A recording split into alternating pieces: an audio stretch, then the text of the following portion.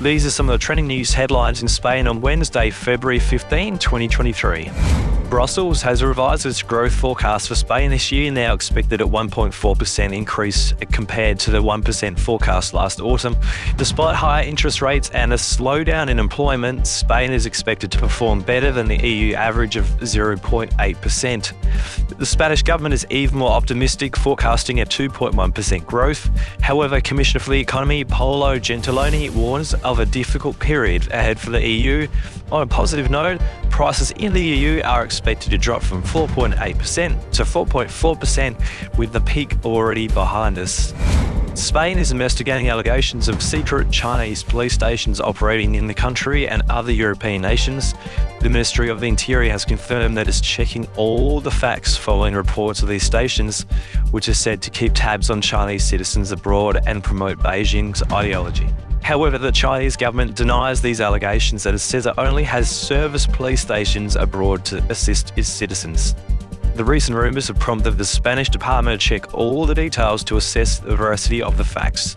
Tensions are running high in Europe following a suspected Chinese spy balloon over US airspace. According to official numbers, there were 2002 arrests and investigations of Chinese citizens in Spain from January to November 2022. Gary Glitter, the former pop star and convicted pedophile, was reportedly planning to flee the UK and move to Spain after his release from jail.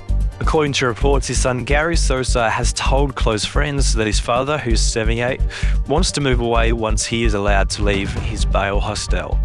Glitter was released from HMP Verne Prison last week after serving half of his 16-year sentence for sexually abusing 3 schoolgirls.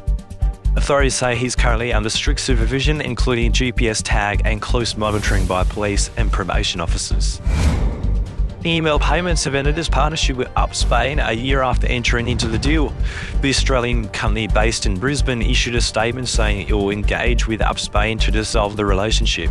The Up Spain deal aimed to give email a foothold in the European employee benefits market and access to over 1 million users across 4,700 corporate clients in Spain.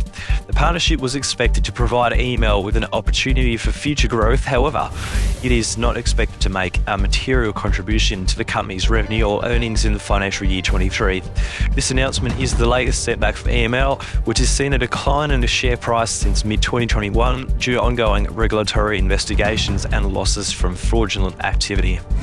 For more headlines, simply search Auscar Spain News Headlines on your favourite podcast app.